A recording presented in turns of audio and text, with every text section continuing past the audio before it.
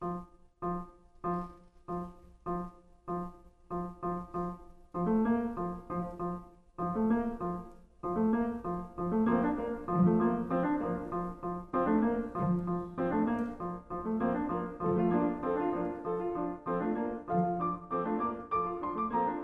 is Gil Manser, welcoming you to Word by Word Conversations with Writers on North Bay Public Media, KRCB-FM.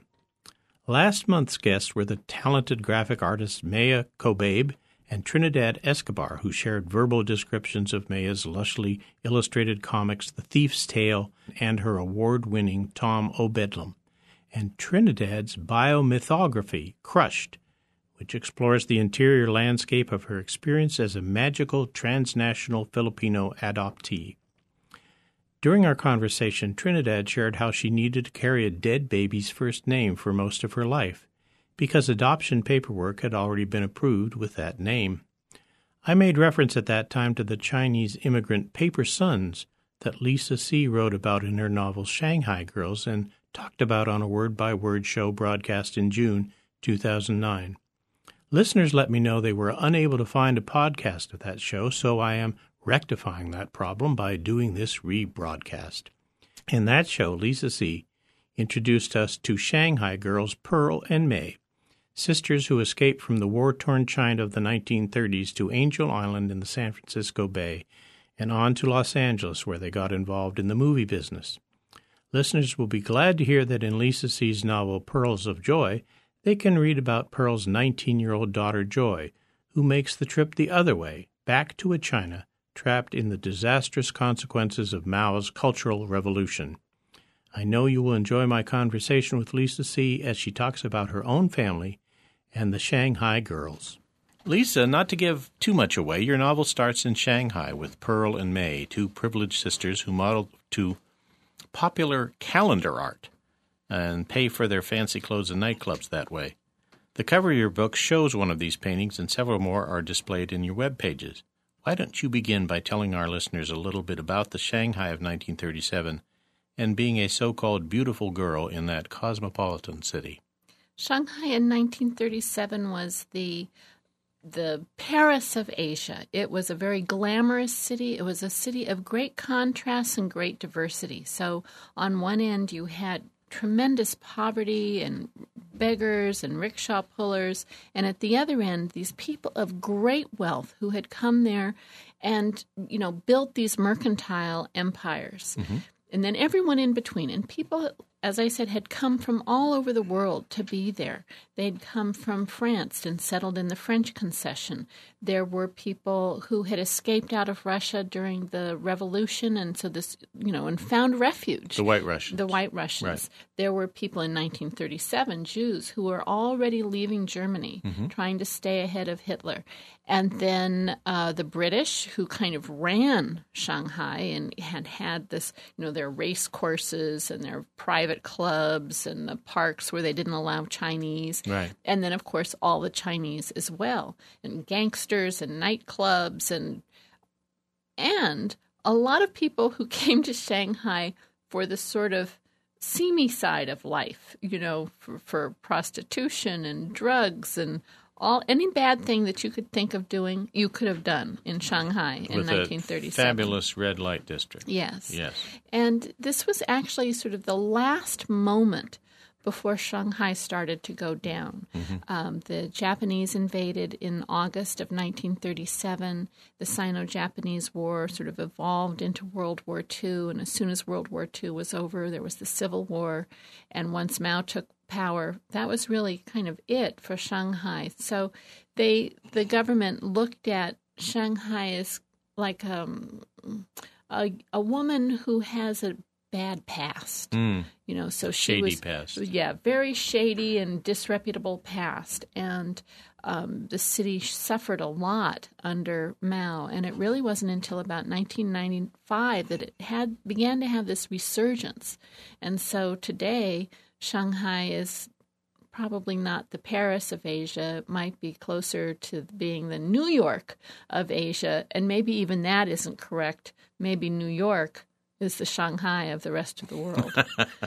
That's certainly a more ancient city. Right. Right.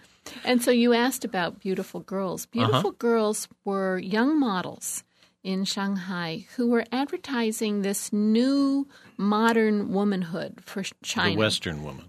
It wasn't necessarily Western, but it definitely wasn't the woman of their mothers or their grandmothers. These were women who didn't have bound feet. They were well educated. They didn't have to have arranged marriages. They expected to marry for love. They were doing all of these new kinds of things like playing tennis, golfing, diving into pools, in these advertisements, right. Stepping off of airplanes and waving, driving cars, dancing in nightclubs. Touching in public. And so these posters were advertising this new kind of life, and they were very beautiful. And in the margins, along the bottom and on the sides, were the things they were selling. Everything from matches to carburetors, from baby formula to I don't know, just perfume. I mean, right. just everything you could imagine. I've been collecting that poster art for years and years. I mean, really, I don't know, 15 or so years. And I have a poster right on the left side of my bed that I see when I go to sleep and see when I wake up first thing in the morning. And it's really a beautiful poster. It has two women in it, and one is seated, and the other one is sort of leaning over her. And they're in this room that's just all these beautiful kind of pastel colors, and it's very lush and very pretty. And the girls themselves, they were called beautiful girls. So these, creamy complexions and beautiful hair. These two girls happened to be wearing Western-style dresses with little cinched waists and kind of an Art Deco pattern in the fabric. And they look so lovely. Right. They just look so lovely. But falling down around them in the poster are all of these dead bugs and insects, because actually what it's an ad for is earth bug and insect spray. And so the one who's seated, who looks so pretty and demure, she's holding one of those old-fashioned Bring the bug right. pumper things. So they also did have a lot of humor, which is one of the reasons I liked them. Mm-hmm. Well, it's interesting because what you describe in your book is that we think of calendar art, at least I think of it, as something that, that you saw at the repair shop when you went in, and there'd be a photograph usually of a beautiful girl. And then, it'd have the calendar on the bottom. And that you explain how that every level of society has these in their houses. Right. Some for, having the calendar so they know, which day of the month it is, et cetera. And others to bring a touch of color and gaiety and life and right. aspirations, I guess. Yeah, typically these were given away as special promotions by businesses. So whether it was the dry goods store or a pharmacy or again, a place that was making cigarettes, they would give them to their special customers. Right. And then from those good homes, they would start trickling down. So you could buy them on the street. And then finally, after a certain amount of time, they would make their way all the way down to the lowest level of society, to the beggars and the rickshaw pullers, who then would put these up in their houses or, their shacks, their rooms, to give them some color and to give them this sort of vision of this life that for some people they wish to attain and might actually attain it, and for many, of course, they never could. Right. Let me have you read a bit from your book. This is when the sisters are going out to a modeling gig. Recently, we cut our long hair and got permanents. May now parts my hair down the middle and then slicks the curls back behind my ears, where they puff out like black-petaled peonies. Then I comb her hair, letting the curls frame her face. We add pink crystal drop earrings, jade rings, and gold bracelets to complement our outfits. Our eyes meet in the mirror. From the posters on the walls, multiple images of us join May and me in the reflection. We hold that for a moment, taking in how pretty we look. We are 21 and 18, we are young, we are beautiful, and we live in the Paris of Asia. We clatter back downstairs, call out hasty goodbyes, and step out into the Shanghai night. Our home is in the Hongkou district, just across Suzhou Creek. We aren't part of the official international settlement, but we're close enough to believe we'll be protected from possible foreign invaders. We aren't terribly rich, but then isn't that always a matter of comparison? We're just getting by, according to British, American, or Japanese measures, but we have a fortune by Chinese standards, although some of our countrymen live in the city are wealthier than many foreigners combined. We are Kaotian, Huajian, superior Chinese, who follow the religion of Chengyang, worshiping all things foreign, from the westernization of our names to the love of movies, bacon, and cheese. We are members of the bourgeois class. Our family is prosperous enough that even our 7 servants take turns eating their meals on the front steps, letting the rickshaw pullers and beggars who pass by know that those who work for the Chins have regular food to eat and a reliable roof over their heads. We walk to the corner and bargain with several shirtless and shoeless rickshaw boys before settling on a good price. We climb in and sit side by side. "Take us to the French concession," May orders. The boy's muscles contract, and with the effort of getting the rickshaw rolling. Soon he hits a comfortable trot, and the momentum of the rickshaw eases the strain on his shoulders and back.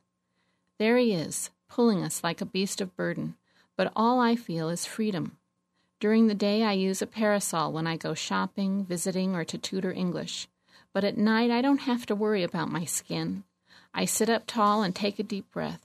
I glance at May. She's so carefree that she recklessly lets her cheongsam flap in the breeze and open all the way up her thigh. She's flirtatious, and she simply couldn't live in a better city than Shanghai to exercise her skills, her laughter, her beautiful skin, her charming conversation.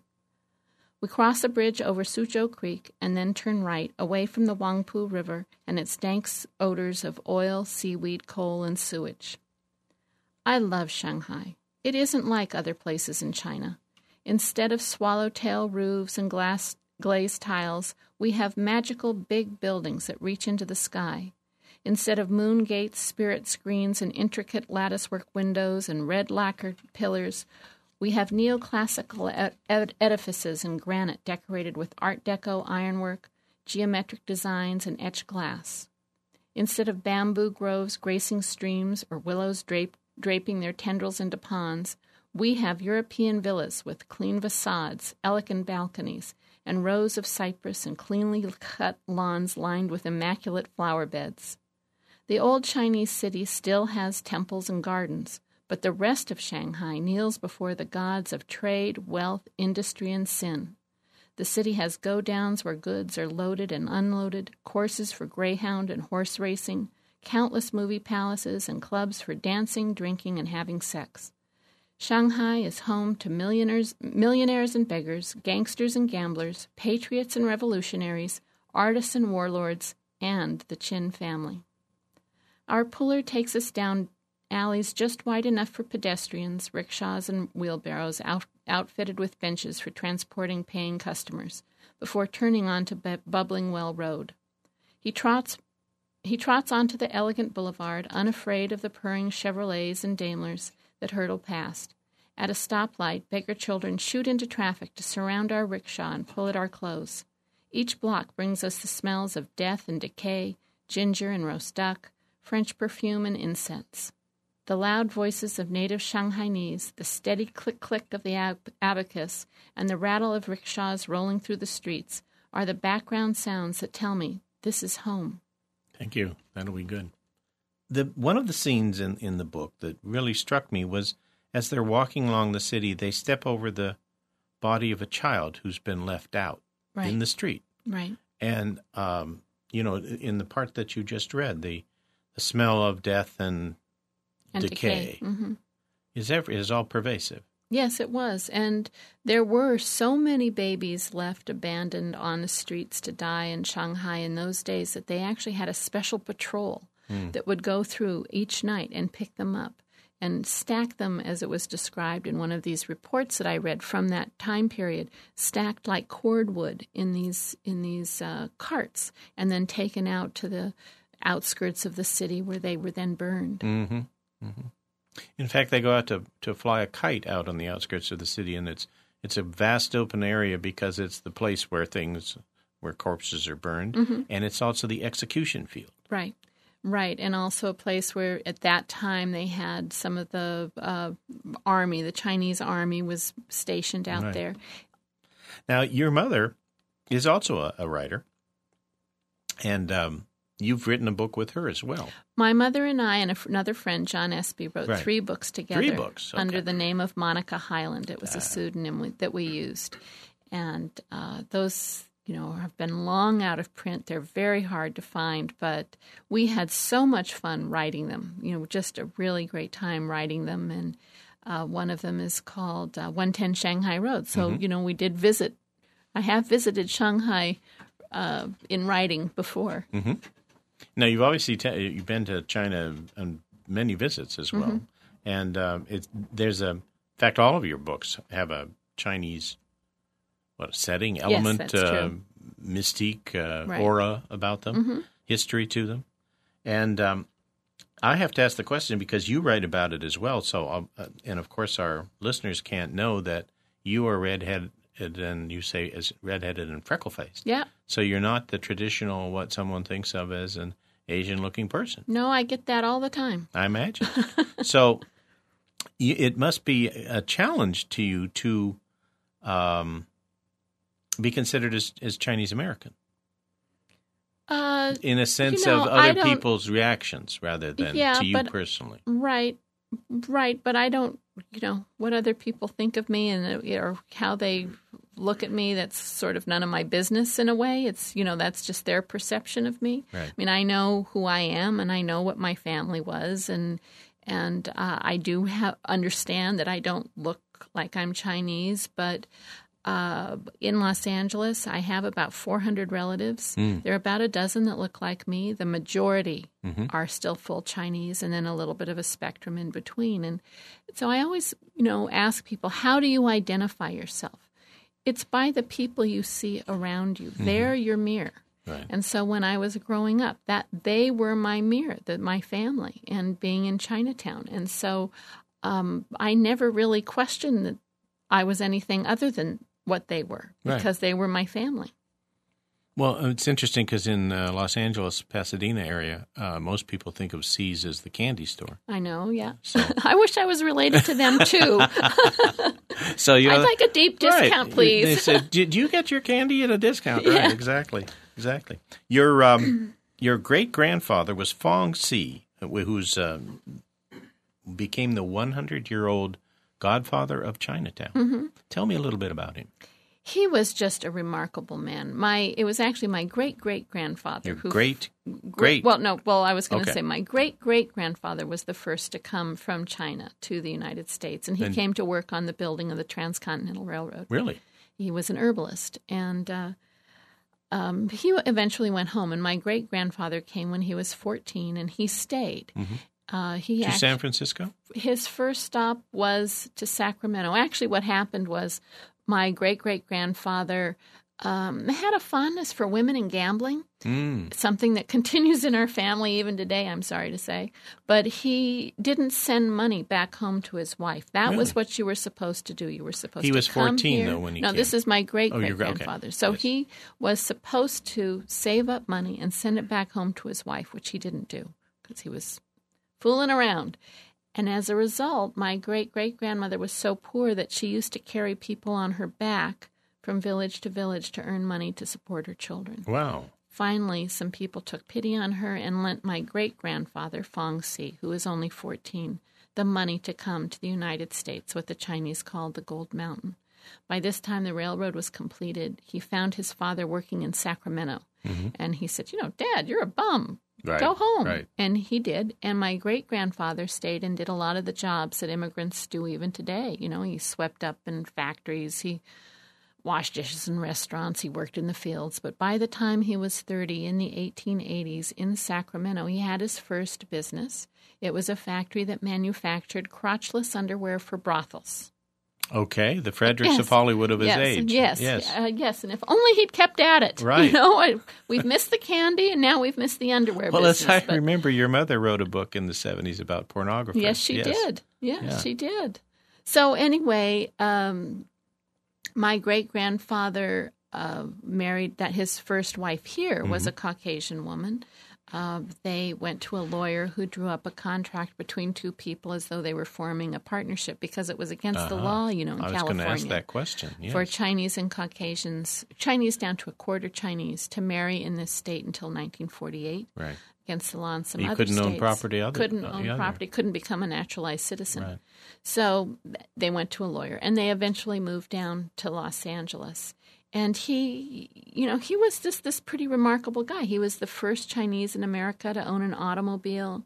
He used to sell tickets to see his stuffed mermaid, and I'm told we still have it somewhere in all the family Barnum as stuff. well as Fredericks of Hollywood. Yeah. Yes. Yeah, and he had this. Wait a minute. Let's go back. You say we still have the stuffed mermaid? Somewhere. I've never seen it, but my family always said, "Oh yeah, we still have it. It's back in the back, back in the back there somewhere." So one of these days we're going to have to go. It sounds back like in the back that's somewhere. another novel in the books, don't you think? I mean, just the search for the stuffed mermaid. Mm-hmm. Put one of your mysteries. And what was it exactly? Well, it's probably a manatee or something. Something. Yeah. But where do you get a manatee in California? I don't know. But anyway, he had one. So, and who knows, maybe it really was a mermaid. Maybe. And they used to always tell this joke in my family. A fisherman catches a mermaid, and he throws her back. And the other fisherman says, "Why?" And the first fisherman says, "How?"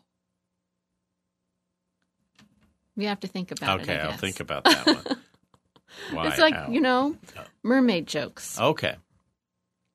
What happens, and I, as you mentioned, a lot of people in the East didn't know this, and I think a lot of people in the West didn't know this. They may know Angel Island's that beautiful place to go get a picnic, just take the ferry over from, Sausalito or something. But it has a history of, shall we say, ghost-like history, not so good history about the attitudes towards specifically Chinese people and other Asians as well, but mostly the Chinese Exclusion Act. And the fact that anyone who came from China, I guess, reading your book, from any trip, it didn't matter when you came in. That's true. You had to go to Angel Island to the immigration center there and go through a variety of harassments to determine whether or not your papers were in order and whether you could come to the country. And as happens in your book, many of the people ended up staying there for long periods of time in dormitories and separated men and women, of course, from each other, so families were, pulled apart. Some were sent home if they had certain diseases. And tell me about what you felt like when you were visiting Angel Island. Well, I was, doing the research for the book, and I really wanted to go out there. And as you know, it's been the immigration station portion of Angel Island had been closed for many, many years because they've been doing this big renovation. So I called the foundation and asked, is there some way, could I go over with a work crew or anything? And they invited me to go on this very special tour. I know a lot of people have visited Ellis Island. Mm-hmm. And if you had family that went through Ellis Island, there's something about that experience that is just very deep. It's just a very deep and meaningful thing, right, whether it's Ellis Island or, in this case, Angel Island. And to see to sort of walk where your grandparents and great-grandparents and where these people walked before, and to get a sense of what they had lived through. And, of course, I have done so much research on Angel Island over the years. I have over 500 pages of transcripts, boarding documents, photographs, health certificates from my family that I found at the National Archive. Mm-hmm. From when they came through Angel Island. So I had all of their words and all of their experiences, plus these photos that had, there were official photos that they took at Angel Island.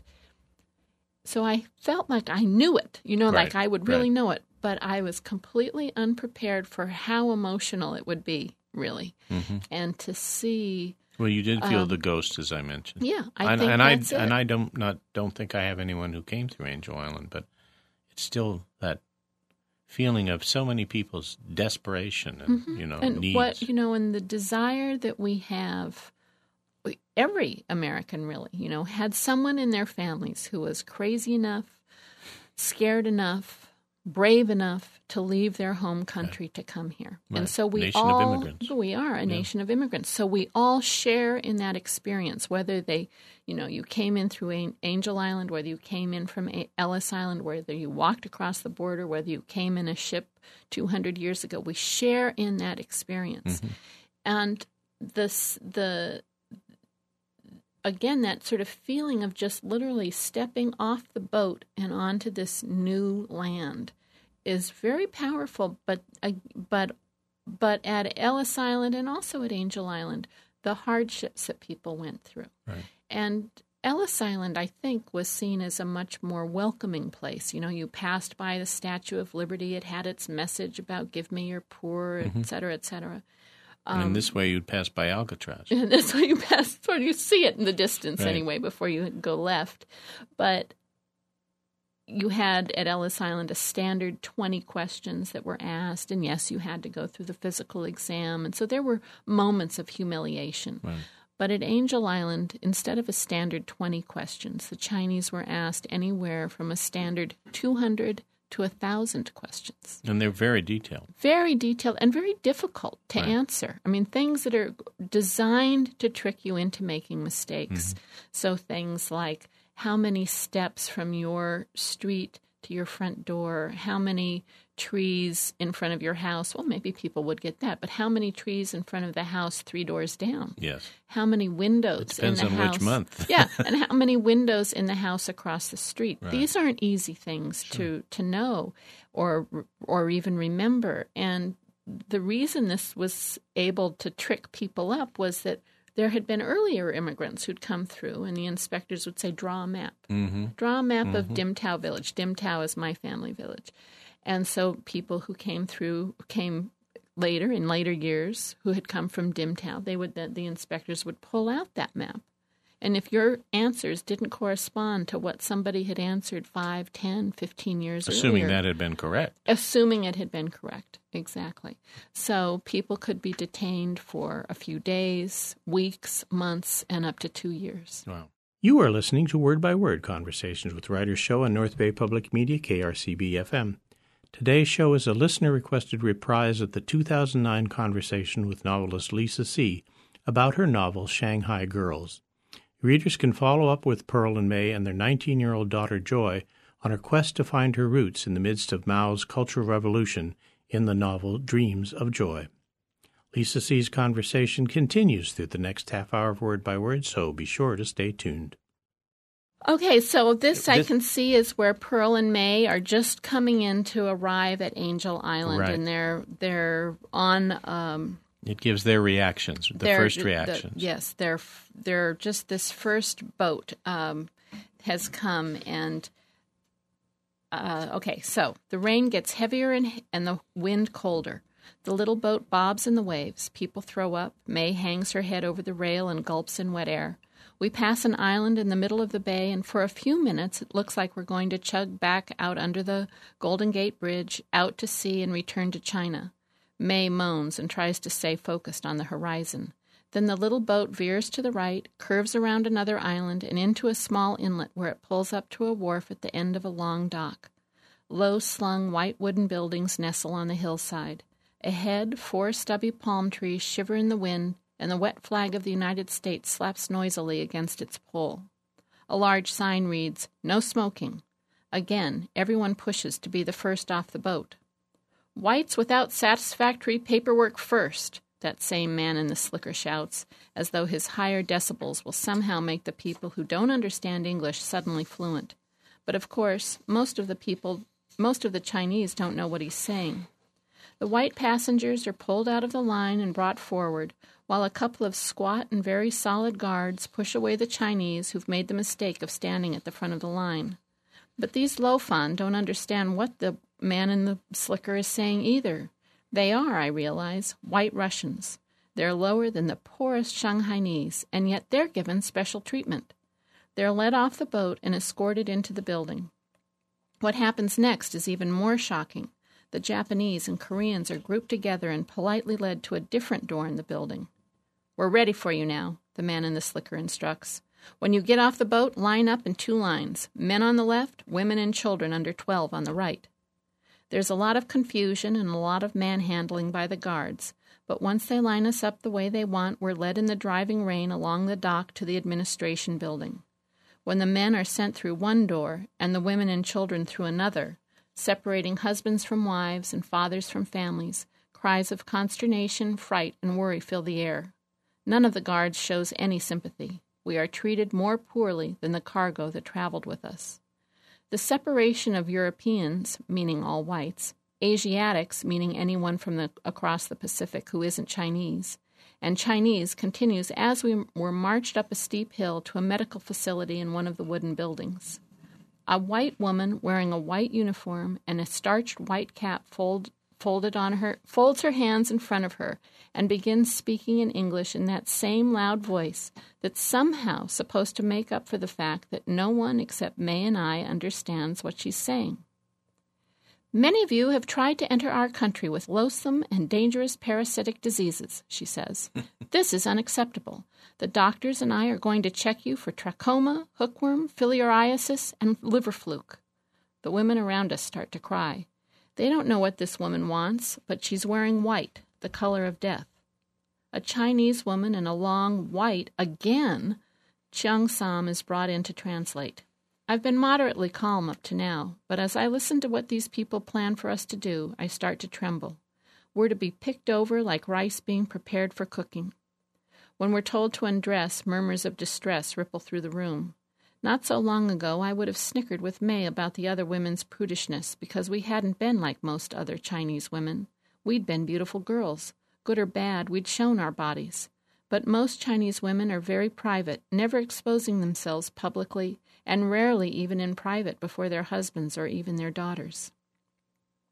But whatever looseness I had in the past had disappeared for good. I can't bear to be unclothed. I can't stand to be touched.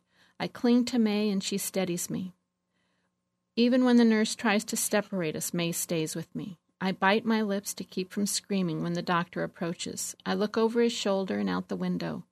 I'm afraid that if I close my eyes, I'll be back in that shack with those men, hearing Mama's screams and feeling. I keep my eyes wide open. Everything's white and clean. Well, cleaner than my memories of the shack. I pretend I don't feel the icy chill of the doctor's instruments or the white softness of his hands on my flesh. I stare out across the bay.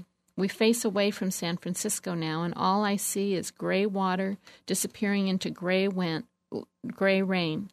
Land has to be out there, but I have no idea how far it is. Once he's done with me, I allow myself to breathe again. One by one, the doctor makes his examinations while we all wait, shivering from cold and fear, until everyone is given a stool sample. So far, we've been separated from other races, then men separated from women, and now we women are separated yet again. One group to go to the dormitory, one to stay in the hospital for treatment for hookworm, which can be cured, and one for those with liver fluke to be instantly and without appeal deported back to China. Now the tears really flow. May and I are in the group that goes to the women's dormitory on the second floor of the administration building. Once we're inside, the door is locked behind us. Rows of bunks, 2 across and 3 high, are connected to one another by iron poles attached to the ceiling and floor. There are no beds to sleep on, just wire mesh. This means that the frames can be folded up to create more space in the room, but apparently no one wants to sit on the floor. The distance between the bunks is barely 18 inches. The vertical gaps between bunks are so tight that at first glance I can see I won't be able to extend my arm without hitting the one above. Only the top bunk has enough space to sit upright, but that area is cluttered with drying laundry of the women already here, which hangs on strings tied between the poles at the ends of the bunks. On the floor underneath each occupied tier of bunks are a few tin bowls and cups. May leaves my side and hurries down the center aisle. She claims 2 top bunks next to each other near the radiator. She climbs up, lies down, and promptly goes to sleep. No one brings our luggage. All we have with us are the clothes we're wearing and our handbags. Welcome to America. Yeah. Yeah. Well, okay. I think that gives everyone who's listening a taste of, there's some really thought-provoking parts in your book. I mean, it's a story, it's a novel, it's about two, beautiful girls, but it's about people you come to, know and like and wish the best for as you're reading along. Mm-hmm. And they're just taken in, and one of the things that happens next is that they begin the interview process, which you've talked about before. And I didn't understand at first why they didn't say they knew English, but they used that as a way of knowing what was coming before it would be translated. Right. And so they were, prepared. But in the case of the two sisters who had been married at the same time in the same ceremony, they would ask one, what was where were you married? And the person, they would say, oh, I was married in a restaurant, and there were only 7 or 8 people there in the wedding party. And then the next one would say, well, I was married in a room with lots of people having, eating at the table. And they'd say, aha, there's a difference. So they separate them that way. Mm-hmm. Yeah. It's a really insidious process. Because everyone has a different, it doesn't matter no matter what, everyone has a different memory of mm-hmm. how things happen. And mm-hmm. something so simple can be turned, and you see that in crime investigations even today. You can ask 5 witnesses, what color hair did the perpetrator have? And some will say he had brown, and some will say he had black, and some will say, oh, there was some gray in there. Everyone has a slightly different way that they looked at something. Right. Well, I remember, I don't remember my wedding. If we hadn't taken photos, I swear I couldn't. You and everyone else. What was going on in my head was much more important than who was sitting in which pew. So I wouldn't be very good in that. The other thing that's fascinating about this is what we discover. And in a sense, your book is written like a mystery. And I'm assuming you did this intentionally. There's this secret, this family mm-hmm. secret. It's not just this family, but it's many of the Chinese families.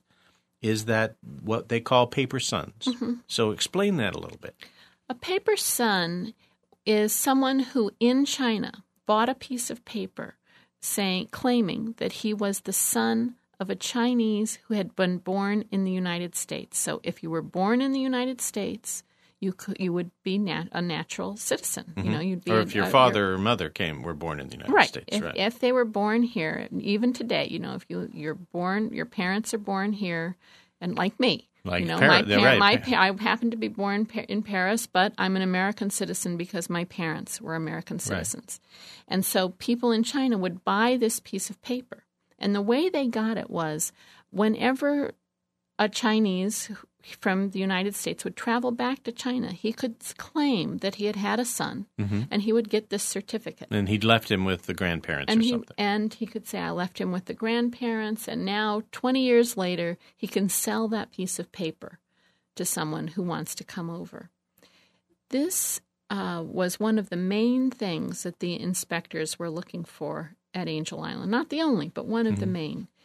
And it's something that has remained a secret in families even today. Sometimes it's kind of an open secret where, your last name is Wong, but really you're a Tom, right. or your last name is Fong, but really you're an Eng. We have people like that in my family. Yeah, well, I was going to ask you this because as I was reading it, I was realizing, I know several, Chinese people fairly well, and their family name and their history and the signs and the ancestors that go with that are very, very important. Mm-hmm. But if you are a paper son and the offspring of a paper son, you're taking the name of someone who's in a completely different family. That's right. Completely different family. And sometimes, though, it would be, let's say, a nephew. Mm-hmm. So my great-grandfather did bring over a lot of his nephews who were actual Fongs, and he brought them as paper merchants. Right. They weren't actual merchants, but he said that they were his partners. So it was the same kind of thing. Because you were allowed to come in if you were Chinese, if you were a merchant, or if you were a spouse. Is that right? Or well, you could relative. If you were the wife of a merchant or a diplomat student. There were under the Exclusion Act, there were only 4 categories of Chinese who could come in: diplomat, student, minister, or merchant. Right. And there's only one of those that you can fake: merchant. I mean, you can't fake being a diplomat. Well, you might do minister. You could maybe be able to fake it. I don't know how far you'd get, but I've never heard of any cases of Church people of who Shanghai. came. Yeah, so that's true.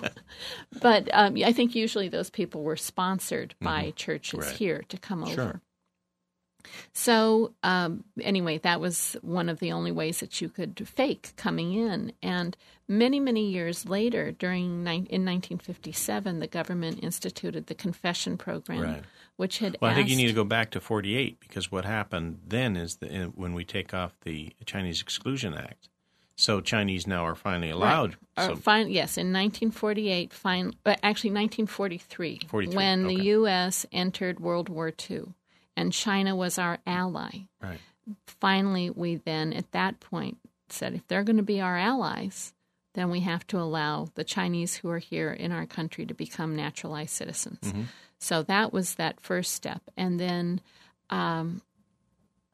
so finally people could become naturalized citizens, but many didn't step forward because they were already citizens, because they were the sons, paper citizens. Right. So many people didn't come forward, but in 1957, and this was at a time, we were at war in Korea, and China was seen as very much the enemy. It supported North Korea and all of that. So Mao's Little Red Book. Yeah, and all of that stuff. There was a lot of fear about communism, and so the government did institute this confession program, which invited people who had come as paper sons to step forward, confess, and then they would be given their legitimate U.S. citizenship. It was a kind of an amnesty program, and if you look at it like that, just as I described it, it sounds pretty good. You'd want to just do it. Yeah, but think of the two different words. Well, yes. Confession versus an amnesty. And there was small print because it was the government, and so the small print was, it's not enough for you just to step forward and confess about yourself. You also had to rat out your friends, your neighbors, your business associates, sometimes even your own family members. Mm-hmm. And better yet, if you could say, oh, and by the way, one of them is a communist, for sure you would get your citizenship. Mm-hmm. So this was something that a period that just ripped apart families, businesses, communities, and it's something that scholars still haven't written that much about because people don't want to talk about it. It's still this moment of great shame and embarrassment and humiliation and guilt for a lot of people. So would people just be sent back to China who'd been here or some people, so I'll give you some examples. So there was a woman I interviewed in Washington, D.C. Mm-hmm. She had actually been one of the docents for the Smithsonian exhibit. And she was one of 5 children born here. And her father stepped forward to confess that he had come as a paper son. The day he got his citizenship, they came to arrest his wife. Because in the process of confessing, he'd said, oh, yeah, and I brought in my wife, too. Mm-hmm. And so that family fought for 8 years to be able to keep their mother in the country, and they did win. 1957 was not a time you wanted to be sent back to China. No. I mean, it was you would have just been killed, really. Or 8 years later either. Or even 8 years, yeah. I mean, it was just not a place you wanted to go. And there was another man I talked to, he in his 80s now, mm-hmm. And he and his brother had stepped forward, and they hadn't had any problems. It went very easily, but he told me, we have never told our children, we have never told our grandchildren what we did because we aren't dead yet, so we aren't safe yet. And that because somebody can change their mind. Somebody could change their mind. And even today, there are a lot of families that have these paper sons. There was a young man I met. He wrote to me through my website, mm-hmm. and people write to me, I write back, and back and forth, and pretty soon he started telling me about his family and how his father and he were always treated differently, that his grandparents just treated them differently and everything. So one day I wrote back and I said, do you think your father could have been a paper son? Mm-hmm. And he'd never even heard the term. Mm. And I saw him a few nights later at a book signing, and he was just white, just devastated and just completely drained of color. And he said, you were right. My father was a paper son. the people I thought were my grandparents, the people I thought were my aunts and uncles, all my cousins, I'm not even related to them at all. Right. And somehow this family had managed to keep this a secret all of these years. But he'd always felt it, that he wasn't part of their family. But it's not like being an adopted child who hasn't been told they're adopted and then discovering that. Right. It's more because it's, quote, illegal. Right. Yeah. Right, exactly. Yeah. Wow. Well, let's shift this tone here a little bit and look at the Chinatown that the sisters come to. I did not know, and I'm a California native. I didn't know there were 4 Chinatowns in Los Angeles. I've been to Chinatown. I assumed it'd always been there and been like that, et cetera, et cetera. But you did give me information like about the new Chinatown and the China City. So tell our listeners a little bit about those places. Yeah, so for people who have been to Los Angeles and have ever seen the train station, where the train station is, that's where the original old Chinatown was. Mm-hmm. And was that done intentionally to take a place of the city you want to destroy, which had a lot of people living in it who were... They gave the Chinese who lived there 24 hours to get out. Yeah. And so once that happened... And they weren't allowed to own property. And you couldn't own property, and there were a lot of places you couldn't rent. There were only a couple of places that really allowed Chinese to even live there at all. Mm-hmm. And so for part of the time, people just crowded into these last couple of remaining blocks of old Chinatown. There are still a couple of blocks of old Chinatown left. There's like two sets of buildings. One of them is now where the Chinese American Museum is. And that's actually the building where Pearl and May live when they first come to Los Angeles. And across the street was where my family's store was. Antique store. The antique store, the Chinese antique store. So people crowded into that area. They crowded into what was called the city market, which was around the vegetable market. Mm-hmm.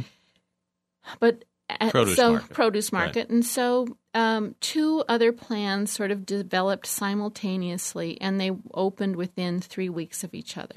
The first, and the one that is still there today, is New Chinatown. Today it's called Old Chinatown. Right. But it's really the still New Chinatown to me. It shows how old I am. But Okay, so the first one was called New Chinatown. And then there was this other project, China City. And China City was a creation of the woman who had opened Olvera Street. See, I always thought that was real, too. No, Olvera Street was just completely a tourist attraction invented by Christine Sterling. Gee, she fooled me. Yeah, and she wanted, to create this authentic Mexican marketplace. Right. And actually, she was pretty altruistic in the sense that Olvera Street opened in 1933. So that was a way of giving Mexican families who had no jobs during the Depression, who were being deported in huge numbers out of Los Angeles without any, they'd been there forever, but were being sent to Mexico, gave them a way to have jobs. And, many of those families are still there today. Right. At Olvera Street. Anyway, so this authentic Mexican marketplace, it wasn't very authentic. And then she wanted to create an authentic Chinese city. So where do you go to get a Chinese city? Well, you go to Hollywood if you need to build it quick. So it was 1 square block surrounded. The sets out of the Good Earth, right? Yeah, surrounded by a miniature Great Wall, and it was built then inside from the leftover sets from the filming of the Good Earth. Right. So it wasn't terribly authentic, but it did have a lot of charm, and people used to go there to ride on rickshaws and go down the Passage of 100 Surprises or nibble on China burgers or go to the Chinese junk cafe. China burgers were just regular hamburgers, or did they have soy sauce? They had soy sauce and sautéed bean sprouts. Oh. And I'll tell you something. I've interviewed a lot of people who were children in China City or whose families owned shops. In fact, even the woman whose father owned the China burger stand. Really? And people are still trying to recreate those China burgers. There must have been some secret ingredient that went to the grave because people still talk about them with such fondness. Oh dear! So it's like the hot dogs at the baseball park. Yeah, never tasted good anywhere else. No, right. No, not like that. So it was this really very charming place, but as you said, a kind of Hollywood Chinatown, and in fact, that was where there was a place called the Asiatic Costume Company. Right. And people would go there, and this is where they were hired to work as extras in Hollywood films. Now, the character you have in your book is a real-life person. Tom Gubbins Yes. was a real-life person, yeah. He was the one who hired people. He was sort of the go-between, kind of an agent who hired extras and then would send them out to the studios. The interesting thing at the time, anyone who's happened to see the PBS show on Hollywood, the Chinese in Hollywood, probably didn't know this, but there were, hundreds and hundreds of people who were extras who were either Chinese or cast as Japanese, depending on, the time. Yeah, often cast as Japanese during World War II because the Japanese were in internment camps. But the leads would always be American actors, Right. Except for number one son, Key Luke. In the Charlie Chan series. Right. In fact, I read in here that he was going to be the first naturalized American citizen. But he was working that day, so he became the second. Right. But he was supposed to be the. Well, he was number two. He was got to be number two, but he was supposed to be the very first one. That's very interesting. Of course, Werner Oland was the man who played Charlie Chan. I think he's from Denmark or someplace. Someplace entirely remember. Strange. Okay, so we have all sorts of stuff we haven't been able to cover, but Hollywood and what happens when people have to confess to get amnesty, and the sisters. baby and we didn't sisters. Talk about sisters, boy, the sibling rivalry. Do you have a sister? Yes, I do. I couldn't have written this book if I didn't. I thought you might. One of my sisters. Are you the older or younger? I'm the oldest, and my sister Clara, who always reads my manuscripts, there were places she wrote in the margins of the manuscripts. Oh, way to get back at Catherine. Yeah, exactly, exactly. Well, is there anything you want to tell our listeners before we sign off today? Nothing in particular. This book for me is the one that is the closest to my heart. I was reading something about... Say that again. Yeah, it is. It's just really the closest to my heart. Because it is about Chinatown, it's before my living memory, but these were the memories of my grandparents and great aunts and uncles and so many people who I knew who lived through this time. And the places, of course, are places that I spent so much time as a child. Right. And so when you're writing, one of the best things about writing is that it allows me, and with this book in particular, to spend time with the people and places who are gone now, but also these are the people and places who made me who I am, who gave me their stories, and I wouldn't be the person I am today without them. So this one is the closest to my heart. I was just doing some research on Ming Dynasty painters, and I came across a quote from one of them who said, "Art is the heartbeat of the artist." And I've been thinking about that, and I think it's sort of true to say that words are my heartbeat, and this book, as I said, is closest to my heart, and I hope other people it speaks to their hearts as well, that they feel that sense of loss that we all experience for the people and places who disappear from us. Right. Well, thank you. This book is Shanghai Girls. The author we've had a wonderful time with in the last hour is Lisa See. That's S-E-E. So look for it, pick it up. I think you will really enjoy your opportunity to delve into a time that's not that far away and really get to know these two sisters. Thank you so much. You have been listening to Word by Word, Conversations with Writers on North Bay Public Media, KRCB-FM. Today's show is a listener-requested reprise of the 2009 conversation with novelist Lisa See about her novel Shanghai Girls. Readers can follow up with Pearl and May and their 19-year-old daughter Joy on her quest to find her roots in the midst of Mao's Cultural Revolution in the novel Dreams of Joy. Originally engineered by Mark Fuller, today's updates are by Jesse Van Cushen. Our KRCB-FM station manager is Sean Knight. Our logistics coordinator is Wendy Nicholson. Our theme music is by Bill Conti, and I'm your host, Gil Manser. We want to invite you to join us for the next Word by Word broadcast from 4 to 5 on Sunday afternoon, August 14th. Until then, here is a thought from Lisa See. I wonder if there was anything I would have done differently. I hope I would have done everything differently, except I know everything would have turned out the same. That's the meaning of fate.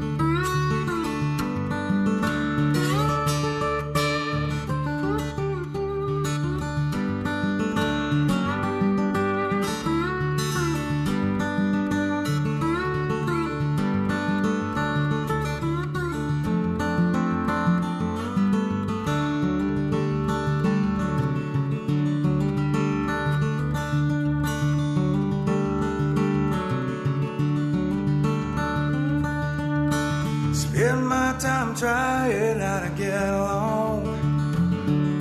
Spend my time trying how to get along.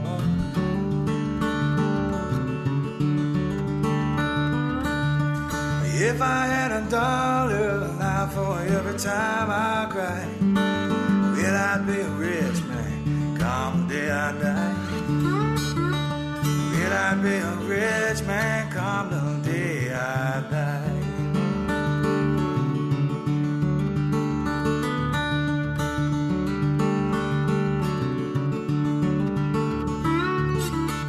Man gonna grow old, I know before it's time. Yeah, let a man grow old, yeah, before it's time.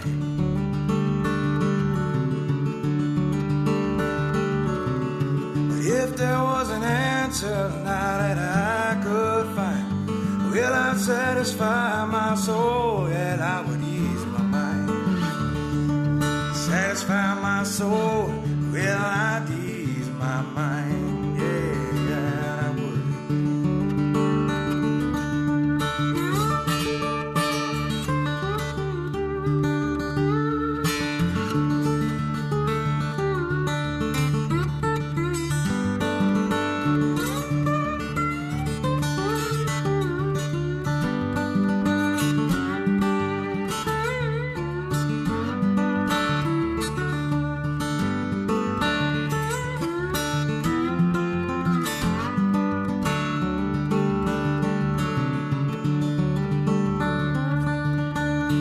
Yeah, one more trouble